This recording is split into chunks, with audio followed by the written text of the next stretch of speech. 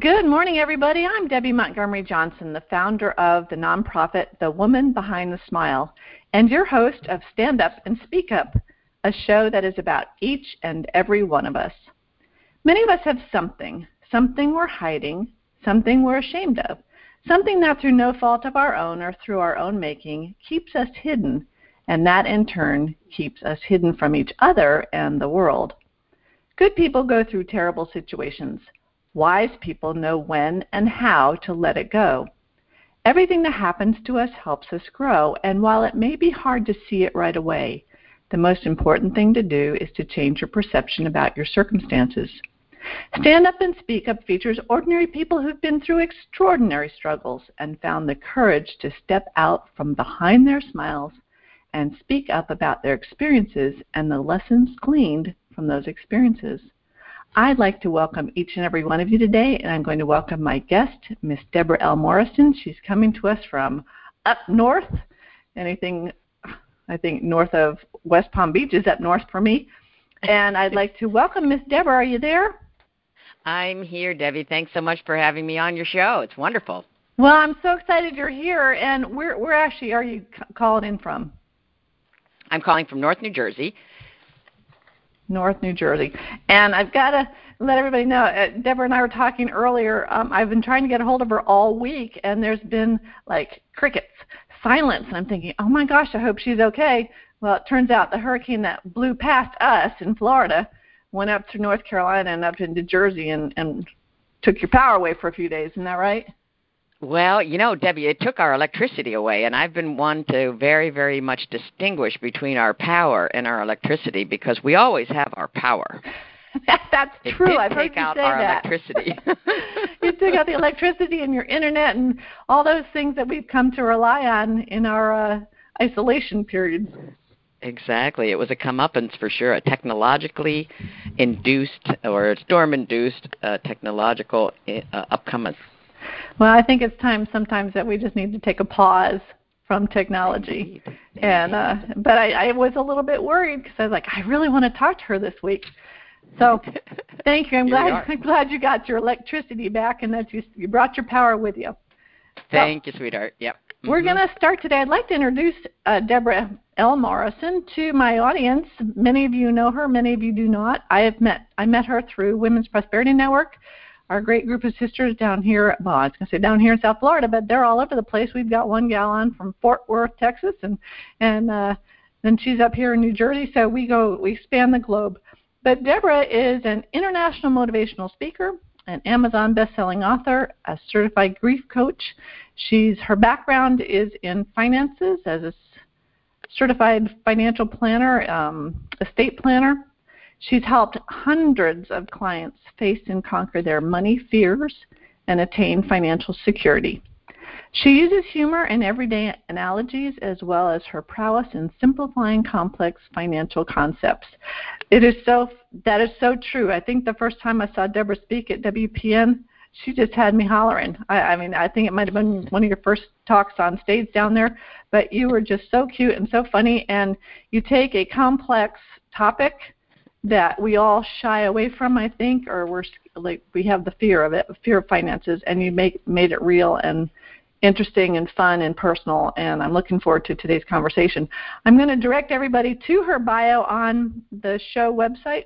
She's been on CNN, ABC, MSG's Metro Money, on CNN FN, The Wall Street Journal, USA Today, and all over the place, Ladies Home Journal. And the fun thing about Deborah is her passions include world travel, scuba diving, golf. I like to play golf too. You have to come back down to Florida. Skiing, boating, and photography. We are going to go from finances to fun throughout this 1-hour adventure. So, Miss Deborah, thank you so much for being here. And can you just tell people a little bit, what is your passion and why are you on with me today? Well, thanks, Debbie, and that was a generous intro. I appreciate that. And my passion has really been a fire around the energy of money. And when I speak of that, it's sometimes a new analogy for people. And so I just want it to land with each of our listeners. The energy of money has a whole lot to do with the trajectory of my professional life. And I credit my aunt.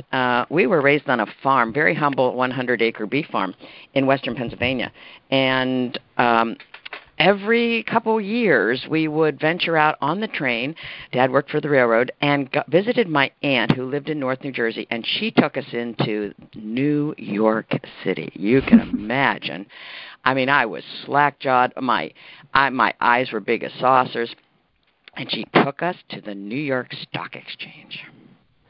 I couldn't have been 6 or 7 years old, and I was dressed to the nines, and we walked along behind that plexiglass and looked down on that New York Stock Exchange. And that, in the day, they had paper tickets and guys, almost all white men, young white men, running around shouting palpable energy and tearing up tickets and throwing them in the air and racing around with clipboards, and I was mesmerized.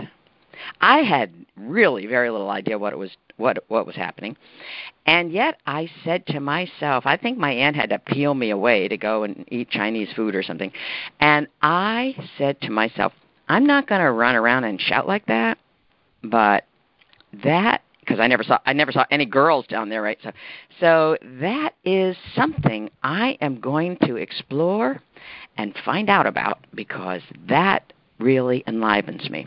Now, you can imagine, I, graduating from college, went to companies asking them for an opportunity to learn investments, because my grandfather was a stock market investor, and he handed me certificates. Some of you have heard my TED Talk.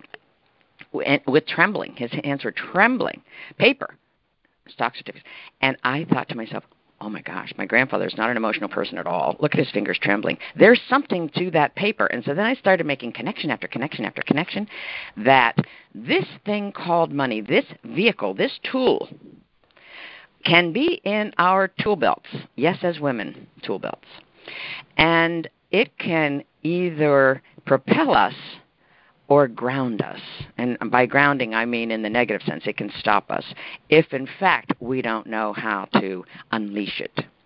And so it's with that kind of upbringing and those few experiences patched together that I became very passionate about particularly speaking to women about their money, because my grandmother had a little apron, and she would carry nickels in there.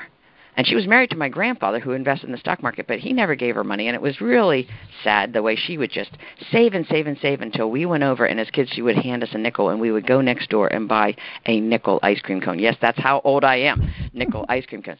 So I saw right early on, holy camoly, my grandmother never had like anything good. I mean, I don't think she had a new piece of clothes, and she didn't get her hair done so much. And she saved and saved and saved, and then it became evident to me that a lot of women had had negative experiences with investing, or just completely not experiencing investing, because when they married, as most women did, especially in the day, someone either figuratively or literally tapped their little forehead and said, "Don't worry about that, Rose. Bob will handle it." And I had many a Bob and Rose in my office, and when Rose went to the bathroom at the end of the appointment in the hallway, Bob would be in the hallway with me and say, "I don't know anything more than Rose knew, but when we married, it was my job, and I am so glad to be in the hands of a professional now." So when we understand, and through practice of advising people about their money, I have gleaned so much about the behavioral aspects of money that often supersede the science, if you will. And so I think some of the women, because STEM wasn't even available, we weren't steered towards science and math, and there was also a societal and a biblical, in some cases, in my case for sure, religious kind of bias against women getting involved in this energy called money. And thus, we've been outside that circle, and now some of us playing catch-up, and that gave me a real direction to deal principally with women. And now what I'm doing is coaching women about their finances so that we can get plugged in. Yeah. Whether the electric company is working or not, we can regain and retouch inside our personal power, because as Oprah says, and many other wise mystics before her, the power is within. The power is within. Well, it's really interesting as you're talking about your grandmother. I'm having this flashback because my grandma, we're about the same age. My grandmother was in New York, and we'd go into the city. I didn't go to Wall Street. I used to go to Lord and Taylor's. We'd go to the Birdcage. Yeah. Exactly. But I remember my grandmother always saying, and this went through my mother and then through me and to my kids, money doesn't grow on trees. Yeah. However, my grandfather had a loan company. He loaned a lot of money to a lot of people, and they did very well, but you'd never know it. You never saw it. And when my grandmother passed away, my mother had to go through every single thing my grandmother owned because she would leave pennies or dollar bills or $20 bills in her house coats, in her pants. I mean, she would hide it. It was always hidden.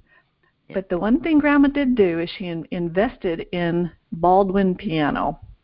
And I remember when I was little, she said, when the stock goes up to a certain dollar amount, you'll get a piano. And wouldn't you know, 50 years later, my baby grand Baldwin piano is sitting right beside me in my office. And that's the only stock thing I remember my grandmother telling me. It's funny that this even came up. But she was so quiet about money. And my grandpa too, I guess, but because it was his business. But my grandma was meticulous in her accounting, down to the penny. I'd sit in her basement. She'd be doing it by hand. There's no computers back then. Down to the penny. And so I think that I grew up with that too in banking, that I would bounce my checkbook to the penny. So how I could go on later on in life and, give away $1 million, I have no idea based on that background. But I think we fear the having money, losing money. What do we do with money? And like you said, pass it off to the man in the house who may or may not really want to take care of the money. I mean, in my house, I've remarried. My husband right now, he doesn't have the background that I do now with finances, and he'll listen to me. He's a little more reserved about what we do. But as I learn more and talk to him about it 2 or 3 times, then he'll feel comfortable. So we are taking the reins now, and that's what do you do with your women's group? How do they come into that group, and where are they when they start, and where do you try to get them to? Well, the women whom have joined my Facebook, we have a forum on Facebook, and just go and join up. Women Navigating Finances, and it's a Facebook page, and it's also website.com. And women are coming from every walk of life, at every stage: widowed, divorced, single, married, and with various particular questions, precipitating questions and so forth. And some people are, we're starting with what I know as a financial advisor. I've been financially advising high net worth clients for 42 years, and before I just started this new company. And so women are coming from all different perspectives, and that makes it a tiny bit challenging to appeal and do, educational kinds of things.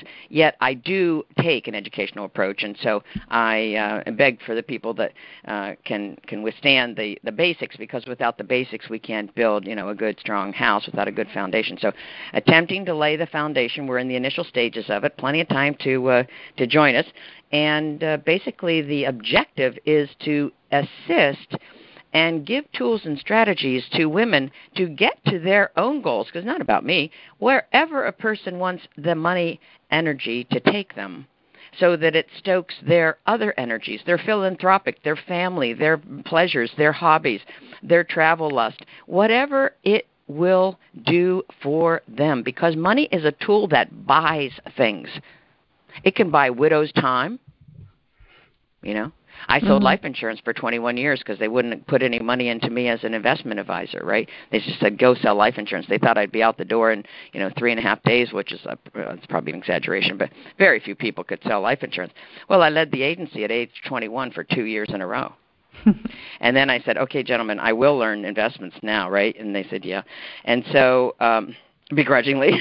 And so I did learn investments. I got my Series 7, skipped right over the 6. And, I was around the base pads with investments. I loved it. And yet I always understood that there was more than meets the eye, right? So you can't just talk about investments without immediately recognizing that taxation is involved in our financial life, which is why I named my company Women Navigating Finances, because finances encompasses the gamut. And so to your point, Debbie, your family member had a loan business. It's how we manage our debt. Debt isn't bad. Debt is leverage. So if I can take some of the negative monikers that we have had drummed into ourselves, into our heads, either by family, faith, news pundits, financial pundits, which are some of the worst, the media, to give us the financial advice, which is ridiculous, if I can just remove some of that stuff, because we all have a certain bandwidth. I mean, I like to expand my bandwidth, and yet we all have a certain amount of bandwidth, and I want to remove anything that's not necessary, like a barnacle on a ship. Every year when people take their boats out and their ships and their yachts out, they they clean off the barnacles because they want to go faster and they want to preserve the boat. So we need to preserve ourselves. And in preserving ourselves, sometimes we have to get rid of the sludge because the sludge can delay us. I mean, you can go to a horse track or watch it on television, and a different horse will win if the track is muddy because they're called mudders, see? And the best horse in the world has to be put through 3 different races in order to win the Triple Crown. And you can make an analogy to anything in life. That just came out of my head. The point is, we want to be nimble enough to be able to run in the mud, to be able to dance in the sunlight, etc., with our money around us within our being and outside of our being. I like to make an analogy to cargo pants. We put money in various pockets of cargo pants, and I'll be doing videos with cargo pants on it and money hanging out of them, so stay tuned for that. So the issue is we want to know how to use this tool, much like a carpenter knows how to use a hammer and a saw and an electric screw gun. Well, it's really important, too. I was talking with someone the other day about this same topic because typically when we hear something about finances, it's some sort of financial program, it's coming from somebody that wants to sell that program to you. And it sounds good. It's that shiny object at the moment, but it may not be the best thing for you. So I love how you're educating, because that's what we need to do. We need to have these discussions. We need to hear about different financial vehicles that might be best for us. That cookie cutter whatever. I mean, when I was in banking at the time, it was CDs were the hot things because the rates were really great. Now they're nothing. So what is we have to know what are the best platforms for us, and tax-wise, it's huge too. And I haven't conquered that part yet. So that's something that's really important because, and I love how you're talking about this because I think women might feel a little more comfortable talking to women sometimes because, it's us. It's a silly thing to say, but I just think that we're a little more comfortable sometimes thinking, well, if she can do it and talk about it, then maybe I can do it. Exactly. Although I will say there's an exception that I've experienced, and that is some widows, when they lose their husband, heterosexual widows lose their husband, like I would go in as a young, whippersnapper, and they would really want to have a man because they just kind of wanted to continue that male energy. So that's an exception. But here's a revelation that I'll throw out to your audience, Deb, and this is because you have the story you have, and we all have various aspects that probably, when light is shed on them, can lessen their grip on us. And that's the barnacle releasing exercise that I want to parlay. And so I will say, as a storied professional and nationally, ranked and recognized and honored and so forth and so on, I, in fact, succumbed to investing in a Ponzi scheme. So this is, as you might imagine, a complete humiliation kind of thing for an investment professional such as myself. The words that rang through my being for months and probably 2 years after it happened were some of the most self-deprecating, downer kinds of loser, how could you do this? I cannot believe it. And you personally, I believe, Deb, have, experienced these kinds of self-flagellating statements, as is maybe our want as human beings. We have an expectation, I think, that education means perfection, that intelligence and being highly trained connotes you're not making a mistake. Well, Brene Brown writes a whole lot about falling down 7 times and getting up 8. And releasing, as some of us release weight from time to time, not losing it so we can find it again. No, dropping the shame. Dropping that which otherwise tethers us to the past. And so my understanding of the reasons why one looks back, having gone through this humiliating experience, is to understand and learn from mistakes in so much as we want to avoid making the same or similar mistakes again. And I can assure you, I learned that lesson. Now, I had invested in this investment with my IRA money. I had to do a separate self-directed IRA. It was, it was not the normal cookie cutter. I, thought I was being real smart. And for 4 years, it paid out exactly as they said it was. And it wasn't some fly-by-night kind of, okay, we'll launch a person to Saturn this afternoon. The company was turning recyclables into cash, like old rubber tires and old aluminum and stuff, and converting it in this factory, yes, into cash. It was, Deb, congruent with who I was. Oh, preserving, life on the farm. You don't throw anything out. You keep using it. You keep using it. So everything about this was quote unquote right for me. Now the good news is I didn't put any clients' money in it. It was a foray on my own that I personally was interested in, and I knew the risk level was more than that which I was going to subject my clients to. So I did my due diligence, or so I thought. I went and hauled myself down to Philadelphia and other kinds of places with roomfuls of CPAs. I can sit here and defend my actions and relay my actions in terms of the groundwork that I laid, because I am a planner, right? I think I exited the vaginal canal as a planner. The fact is, I planned to do this. I did it. It worked. I continued to put more and more money in. I think I originally invested $20,000, which, and felt like a lot to me. And it continued to work and continued to work. And 4 years into this, I have put in $250,000. Now, even with the new math, that's $250,000. Now, if you would invest $250,000 of your after-tax money, non-IRA money, in what's called a bad investment from the tax law, you can tax deduct it. And Uncle Sam will bear your tax bracket in that loss. That's the benefit that the tax code gives us.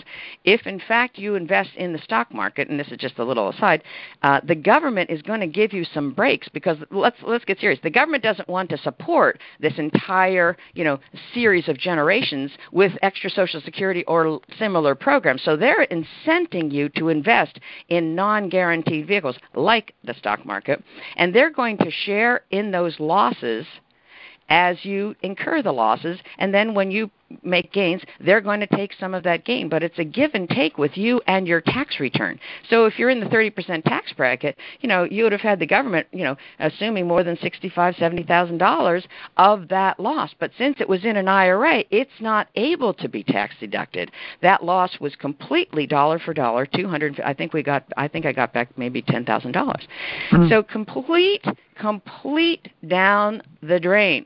Now, the other reason that a call from the SEC. Now, you can imagine, I am regulated by the SEC. And I get a call from the SEC, and I'm thinking, oh my gosh, am I going to get subject to it? Is my practice going to be audited because they have round robin audits? And no, I was in full-fledged depression for months. Wondered if I could even do financial advising. Remind you, I didn't have my clients' money in it. It was me. Yet I wondered, am I an imposter? Can I get through this imposter complex? Or finally it emerged, or did you just make a mistake? Did you just make, after all of your due diligence and trusting, were you misled and you capitulated unwittingly? And I decided in order to live, I needed to forgive myself. Absolutely. And it's the forgiving ourselves first. And then if we want to forgive, and I do certainly espouse, forgiving all the externalities. I mean, Abe Lincoln said our happiness is an inside job. It's not about the other person or the other entities. It's about ourselves. Even the Bible on which I was raised gives us various references to shaking the dust off of our feet. Jesus had examples where he told his disciples, if any place won't welcome you, leave that place. Shake the dust off your feet as a testimony. And so basically it's symbolic, this releasing of this shame, this releasing of this barnacle that tethers us to a negative impact and a negative emotion. Wash our hands of it, because we have in essence then done all we can in that situation.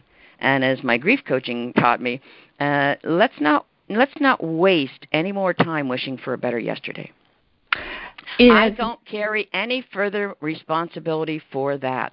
I am basically responsible to surrender that experience, in my case, because I'm a woman of faith, to God, and emotionally let God handle that. And God has handled that. And I now have the freedom to move on to the next phase, learning the lessons from it, including self-forgiveness. And now I think the other reason to look back is so that we can remind ourselves of how far we've come since these quote-unquote mistakes, define and cement our mission, because I'm all the more resolved now. You remind yourself, I lost $250,000. This was probably a dozen years ago. I lost $250,000, but I didn't just lose $250,000. I lost all the money it could have made between then and now and into the future. So we want to cement our mission. Okay, we are going to, measure 3 times and cut once. And then to help others to be a witness that we're all human. And I am here to say, as a financial professional, then and now and into the future, we will all have missteps financially. We will lose money. We will lose face. We will lose reputation in some cases. And much of that is able to be recast and recreated. If, in fact, we can get ourselves free and shake the dust off of our feet so that we can nimbly walk forward. Yes, maybe trembling in some fear. Yes. But courage, women, courage is fear walking. I'm thinking as you're saying this, when I left the Dr. Oz show up in New York, I got a LinkedIn message from a financial planner in New York City.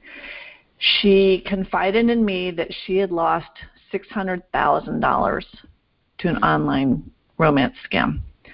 Wow. She contacted me because she knew I would understand, but she was at a loss. She said, Deb, I can't tell anybody because I'm afraid that I'll lose my licenses.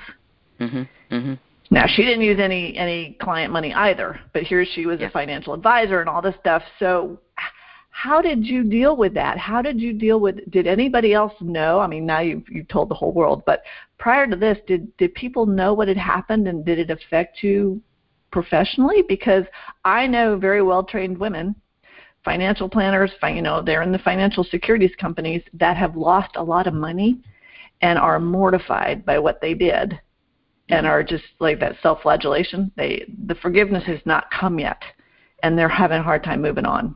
So, well, I certainly can appreciate that. I mean, I'm glad it happened then, in so much as right now, like you could, like, in the passing lane as you're driving, you could be Googling, SEC, and maybe my name would come up under that. But I was very much asking the investor group to list me as an individual or something. I don't know.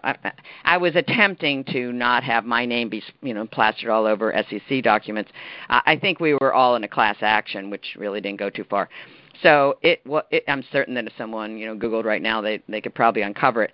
And yet, because I didn't put any client monies in it, and I didn't have any complaints about it, being a fee only. See, I was fiduciary fee only planner. That's a different level of regulation than a broker. A broker just has to, a broker basically has no ability, no need by law and by profession to serve the client's interest first. Now let that be a lesson to us. Yeah. So just a little aside, I mean, you were talking about, you mentioned most times we hear about products and somebody's selling it. Yeah, guess what? Wall Street is a big product manufacturing plant. Just think of it. It's manufacturing products. And it brought in a bunch of people called brokers and representatives and said, if you sell this product, we'll give you that commission.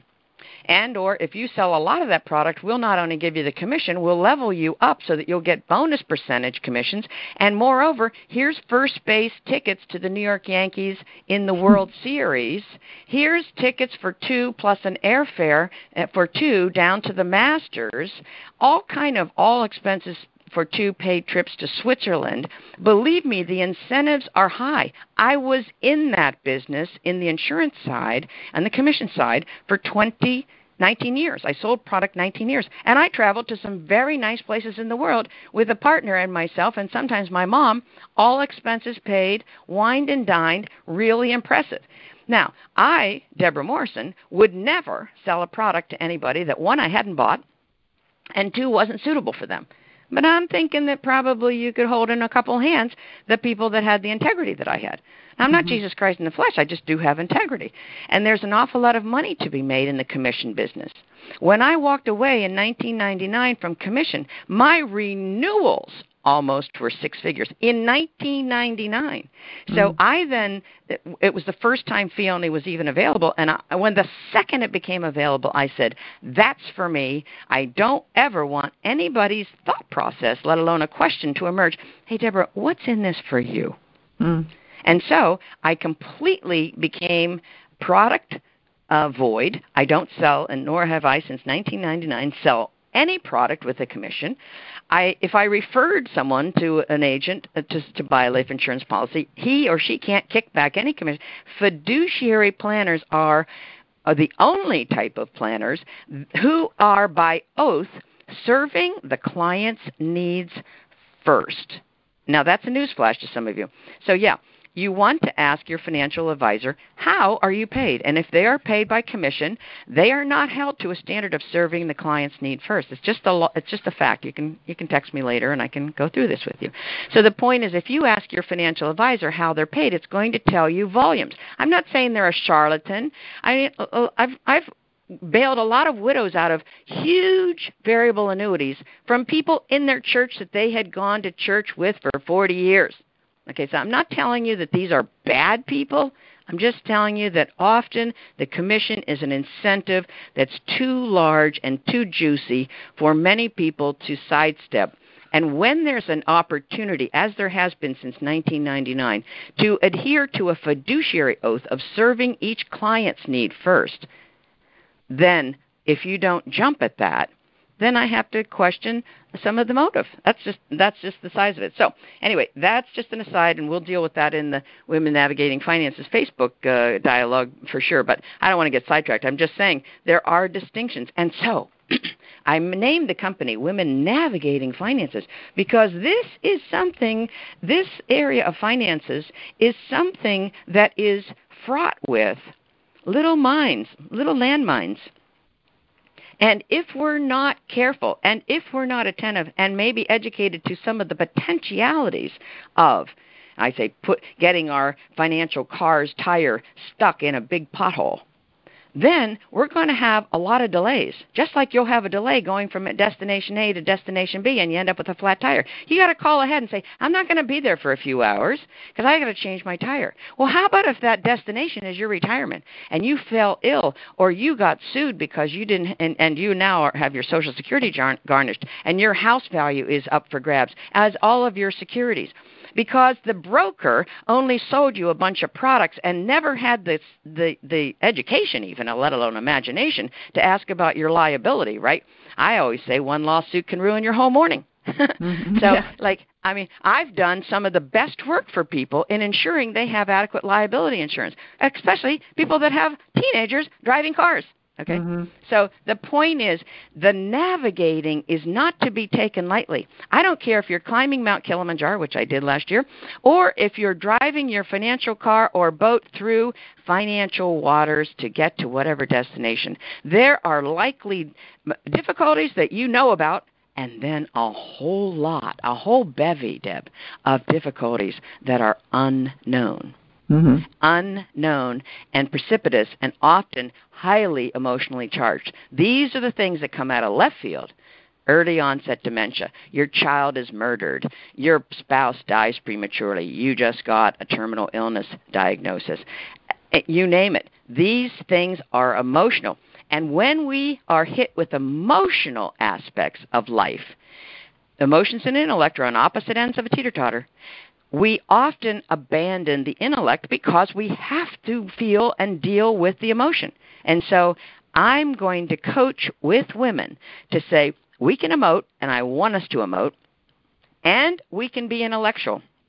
We just almost need to put a different hat on when we're being each one, because smushing them together basically, I think, causes too many of us women to get overwhelmed and think, I can't do it. Well, wait a minute.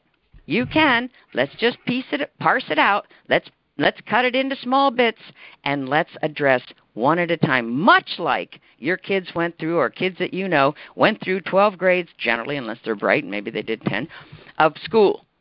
They build, and they build, and they build, and they build. They didn't learn French at age 6, unless they were born in France. And again, as I'm listening to this, there's so many things going through my mind as far as, emotional highs and then intellectual lows. And I remember when my husband died, obviously it was an emotional wreck.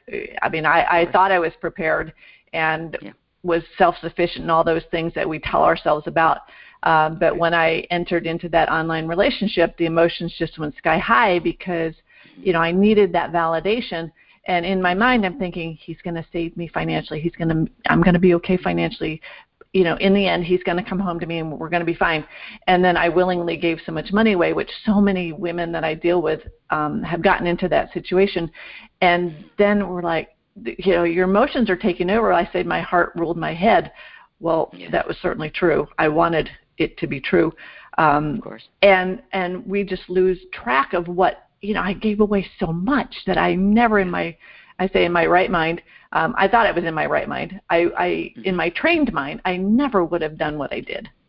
And so many of us, doesn't matter if it's an online relationship or, a Ponzi scheme or whatever, we do what we never thought we ever would have done.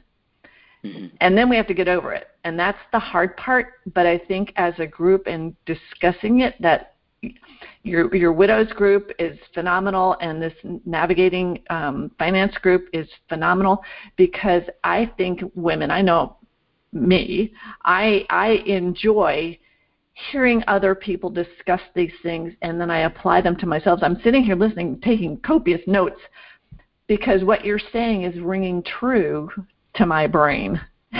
And it's good. And I hope that all the women that are going to be listening to this, especially the women in scars, will listen to this and say, okay, so we've made a mistake. What can we do to go forward now with hope and with knowledge and with a navigator, a chief navigator, to get through from now until we retire? And now tomorrow's not guaranteed, obviously. We could die tomorrow. And I'm overinsured, so I always tell my kids that I'm probably worth more dead than alive right now, but I don't want them to believe that. But that was a gut thing for me. After Lou died, and I don't know if you knew this story, but he had canceled his life insurance 2 months before he died. So I had no life insurance. I'd been paying it for 35 years and then had nothing there. And so I've overinsured myself. Yes. Which is probably silly, but it's that safety mechanism because I'm thinking, I've got to protect the kids. Well, they're in 25 to 34 now. Maybe I don't need to protect them as much as I'm doing so. But that's the type of thing that I need to talk out. That's am right. I doing the right thing? Am I not? Should I use that extra $300 or $400 to put into something else? That's what we need to know about. So it is, Deb, and the issue is women have this hard wiring towards giving to others, right? Yeah. Whether it's charities or kids or families or husbands or boyfriends or girlfriends, whatever it is, we just have this outward kind of trajectory in our being. And I want to say, if anybody, and I do live speaking, and I'm actually known as the unexpected speaker. Mm-hmm. Which fits so well with my entire being, because you plan for what you know, and then the stuff comes out from left field, as I said, and you need to be nimble. So you best to have a plan from which to shift. See, instead of you get caught up in COVID and you never had a plan. So it's not about pivoting and shifting. It's about, oh my gosh, I have no plan. So the point is that really good to have a plan. I don't care what you're doing. Have a plan. You can always amend it. It doesn't throw you into the same sense of hopeless abyss if you don't have a plan. See, that's the thing. I want to limit the downside. I want to limit the cavernous depths to which some of us fall when these unforeseen circumstances, uncontrollable acts of God, whatever, occur. I don't want us to go that deep because then we have to climb ourselves out much deeper caverns. So I want us to not sink into those low places, and that's kind of the protection that I was, as a guide, will look forward and say, hey, wait a minute, don't do that. Over here at the Y, take that left, and then immediately jut right, because I've done it for hundreds of people. I've been to retirement and back with hundreds of clients and thousands of people to whom I've spoken. Believe you me, it's best to have a guide.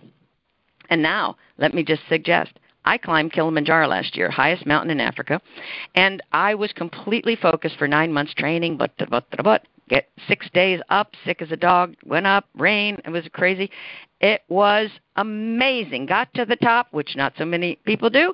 There's a certain percentage that do not. Got to the top, took a couple pictures, was completely slack-jawed at the beauty that I was seeing. I just was overcome by emotion, how amazing this was. And then we're starting down, and there's a little, pebbly lava stuff, and we started acting like we were skiing. Of course, we just had hiking boots on, and don't you know, I fell. I fell on the descent. I climbed the whole mountain, never fell, and I took my eye off the goal. So if we're preparing for a goal, maybe retirement, and then on the descent, we don't have as clear, or clearer, I might add, with my master's degree in retirement planning, probably 20 years, that descent, Deb, is far more perilous. Anybody with a knee problem, you have problems with your knee going up the stairs? No, going down the stairs, see? Mm-hmm. But we don't tend to think about that. We don't tend to plan for that. Those are, quote, unquote, the unexpected. And so it's best to have a guide. And so I implore our listening audience to have a guide, and have a guide. I'm not going to be your certified financial planner. I've retired from that business. I'm not managing money anymore. I'm not doing financial plans for clients anymore. But I have enough wisdom in that experience for 42 years to coach people. So I'll work with your financial planner. I'd much rather work with a fiduciary financial planner, because then we're all on the same page, and we're going to tease out what it is you're aiming for, because there's no sense in taking a trip if we don't know where we're going. I mean, even we put our GPS in our phones, we know where we're going.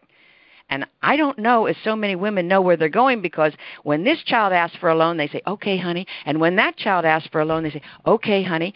And guess what? That is basically going to come into the same kind of probable return for that kid as your man asking you for more money. He's done it. You've already given. This is why charities bug the crap out of you once you start giving to them. And I love charities. I give a lot. But it's the course of least resistance. So that kid or kids that continue to ask you for money and you continue to give it without even a loan agreement, they're going to keep coming back. At some point, here's what we need to know, women. We got to turn the mirror on ourselves, because if you think your kid, and maybe you got a kid like this, email me if you do.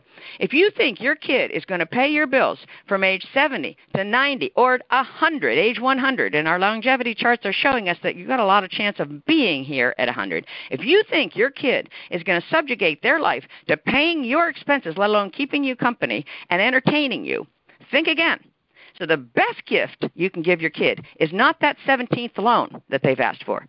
It's to say no, do a different route this time, and I will do my own investing so that I don't come back to you in my older years. That's the best gift we can give our kid, not giving them yet another gift of incidental money today.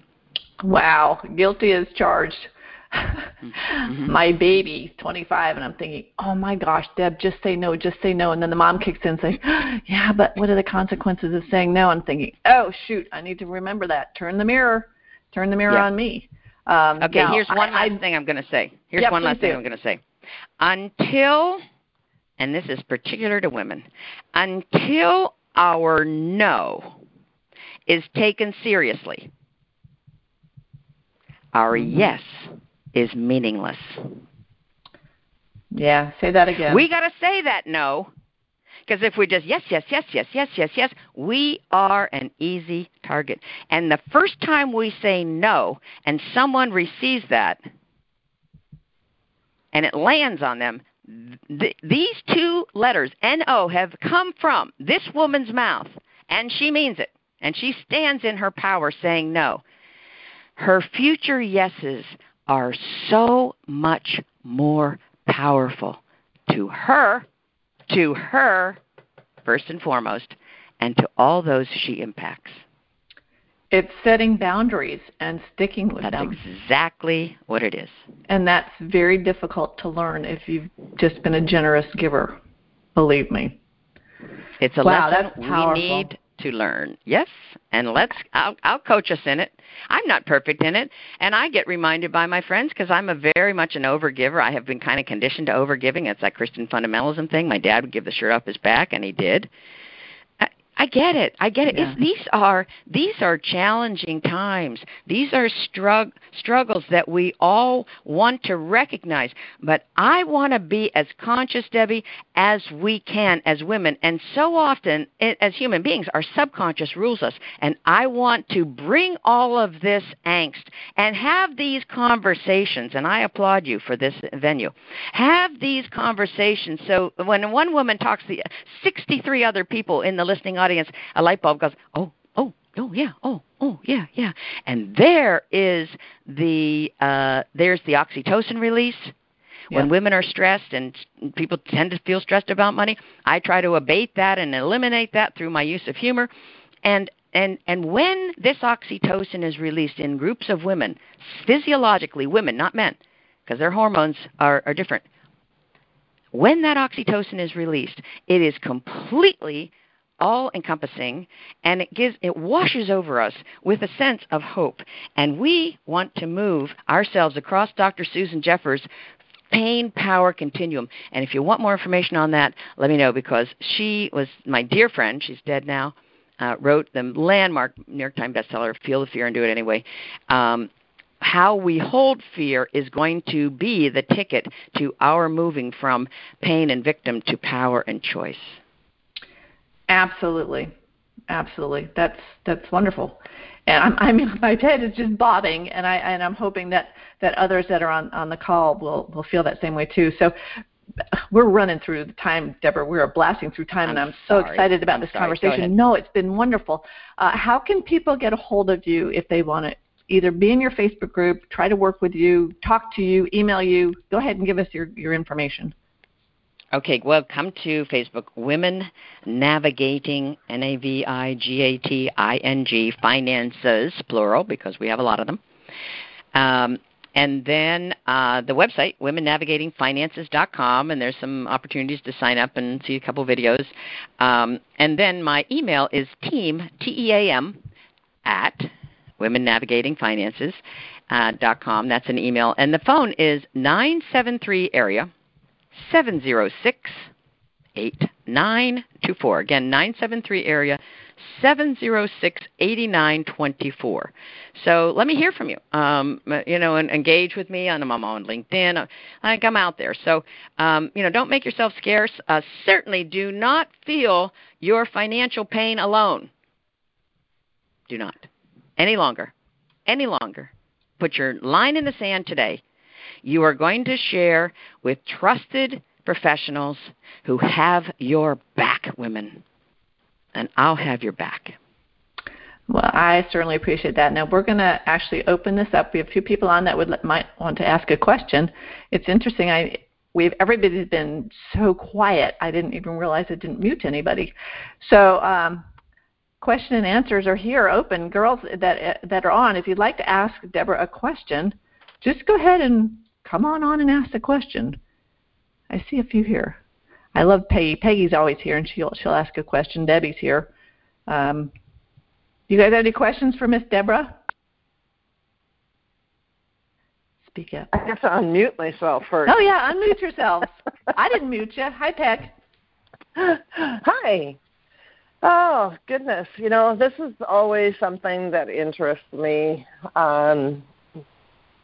And I am a member now of Deborah's group, so very thankful for that and very excited to see what I'm going to learn because, I don't know what I don't know. And, after how many years of, doing all the finances and things and just trying to get it right and preparing, for retirement now, which way do we go? Especially if, we don't have a savings account, we don't have an IRA account, we just have never felt we've been able to save enough for anything. So where do we start, when you're 60-something? Well, we start with, and I have in my group, and when people join the group as members, we'll have another launch at the end of September. When people join, they have access to my course called Truths About Money, and that's a whole bevy of tips and tools and so forth. Yet you want to deal with, Peggy, the insurance first, and you want to manage your risks first. So the first thing you have to do, because the inevitability of time, you have no idea. I mean, I say 99% of the people in the obituaries didn't plan on being there yesterday. So I also put a video out that say to everybody, buy a term life insurance policy now. For $1 million. Just go out and buy a $1 million term life insurance policy, unless there's nobody that's going to be impacted upon with your death. And you don't need it in a year and a half, 2 years, and COVID passes and you escaped it, drop it. But the point is, the risks really need to be handled first, especially the large ones. So liability. If you have a need for life insurance, you got to buy life insurance, and so forth. So liability risks first and life insurance risks first, and then you start with a mindset. And we're going to talk and share mindset tools because I said at the top of the hour, behavioral finance is where it's at. Peter Lynch, the most famous money manager of the Magellan Fund for decades, and Warren Buffett both say, it's your stomach, not your head, that will keep you in your wealth and build your wealth. You've got to have enough stomach to follow the plan you put down. And we as women can understand that. We follow recipes all the time. You mix up a chocolate cake, you put it in the oven for 45 minutes. And if you open the oven at 10 minutes and pull that cake out, it's not going to turn out well. We know enough. The recipe says 45 minutes, so keep your hands off of it for 45 minutes. So if you're going to invest in the stock market, keep your hands off of it for 7 years.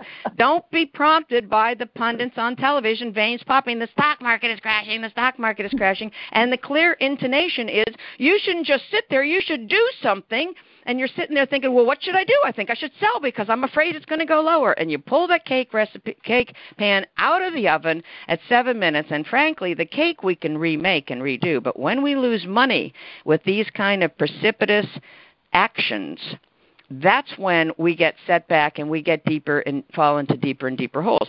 I have never met in 42 years a situation that was hopeless I have never met a situation where people couldn't lift themselves up, dust themselves off, and with enough encouragement from themselves and perhaps from me on the outside or anyone else that's supportive, to go ahead and formulate strategies that will start to build confidence. Because if we can eliminate our impulse spending in favor of our sleeping better because now our retirement is more funded, then we will obviate a lot of the quick Amazon purchases, or I'll just run out to get a new outfit and we come back with $400 worth of stuff.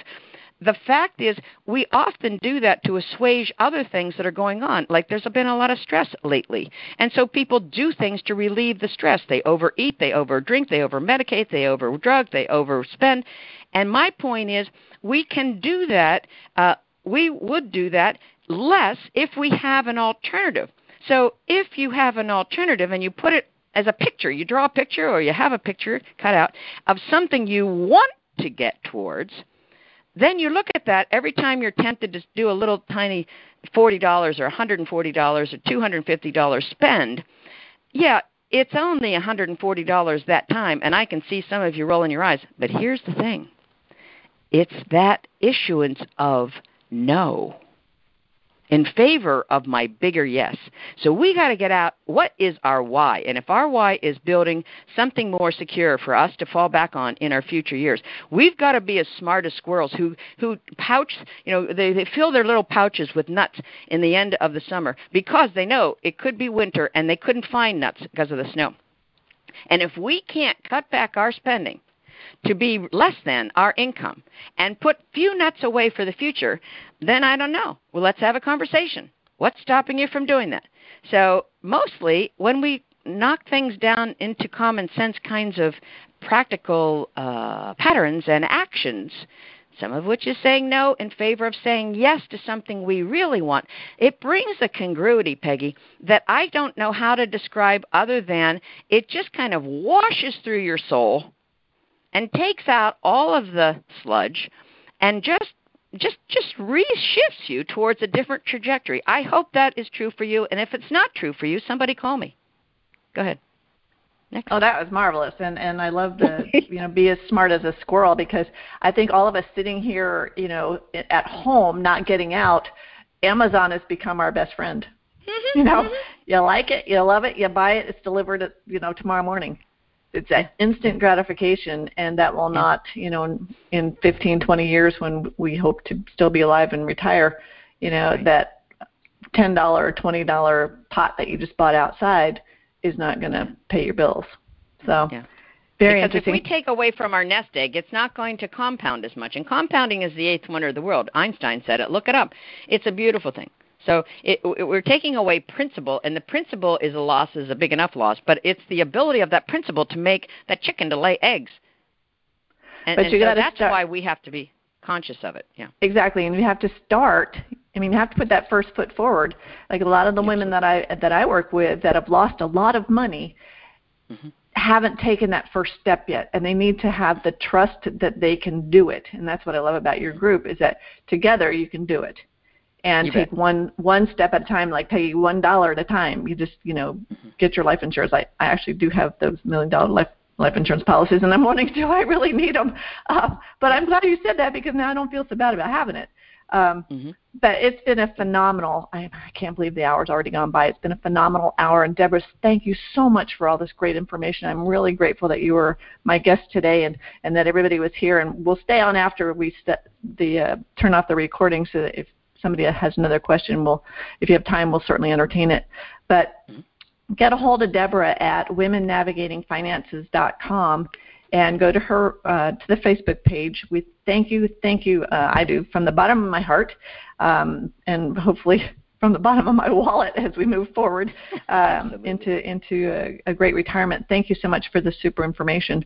And thank you, everybody, for listening to Stand Up and Speak Up. We are dedicated to encouraging you to remove the mask of embarrassment and to being your best self. If you or any of you know someone who's been a victim to fraud or scam, report it to anyscam.com or ic3.gov. Remember to join my Facebook group, Stand Up and Speak Up, for special information and replays. Go to my website, The Woman Behind the Smile, for some incredible blogs and replay of this show. And be sure to join us each Thursday at 9 o'clock a.m. Eastern Time for another edition of Stand Up and Speak Up. This episode has been sponsored by BenfoComplete.com, a vitamin supplement company that supports happy and healthy hands and feet for those with neuropathy. If you go to BenfoComplete.com and use the discount code STANDUP, you'll get a 5% discount on your whole order. Again, thanks everybody for being with us today. Have a great week. And Deborah L. Morrison, a great appreciation to you. Have a great day, everybody. Thanks, Debbie.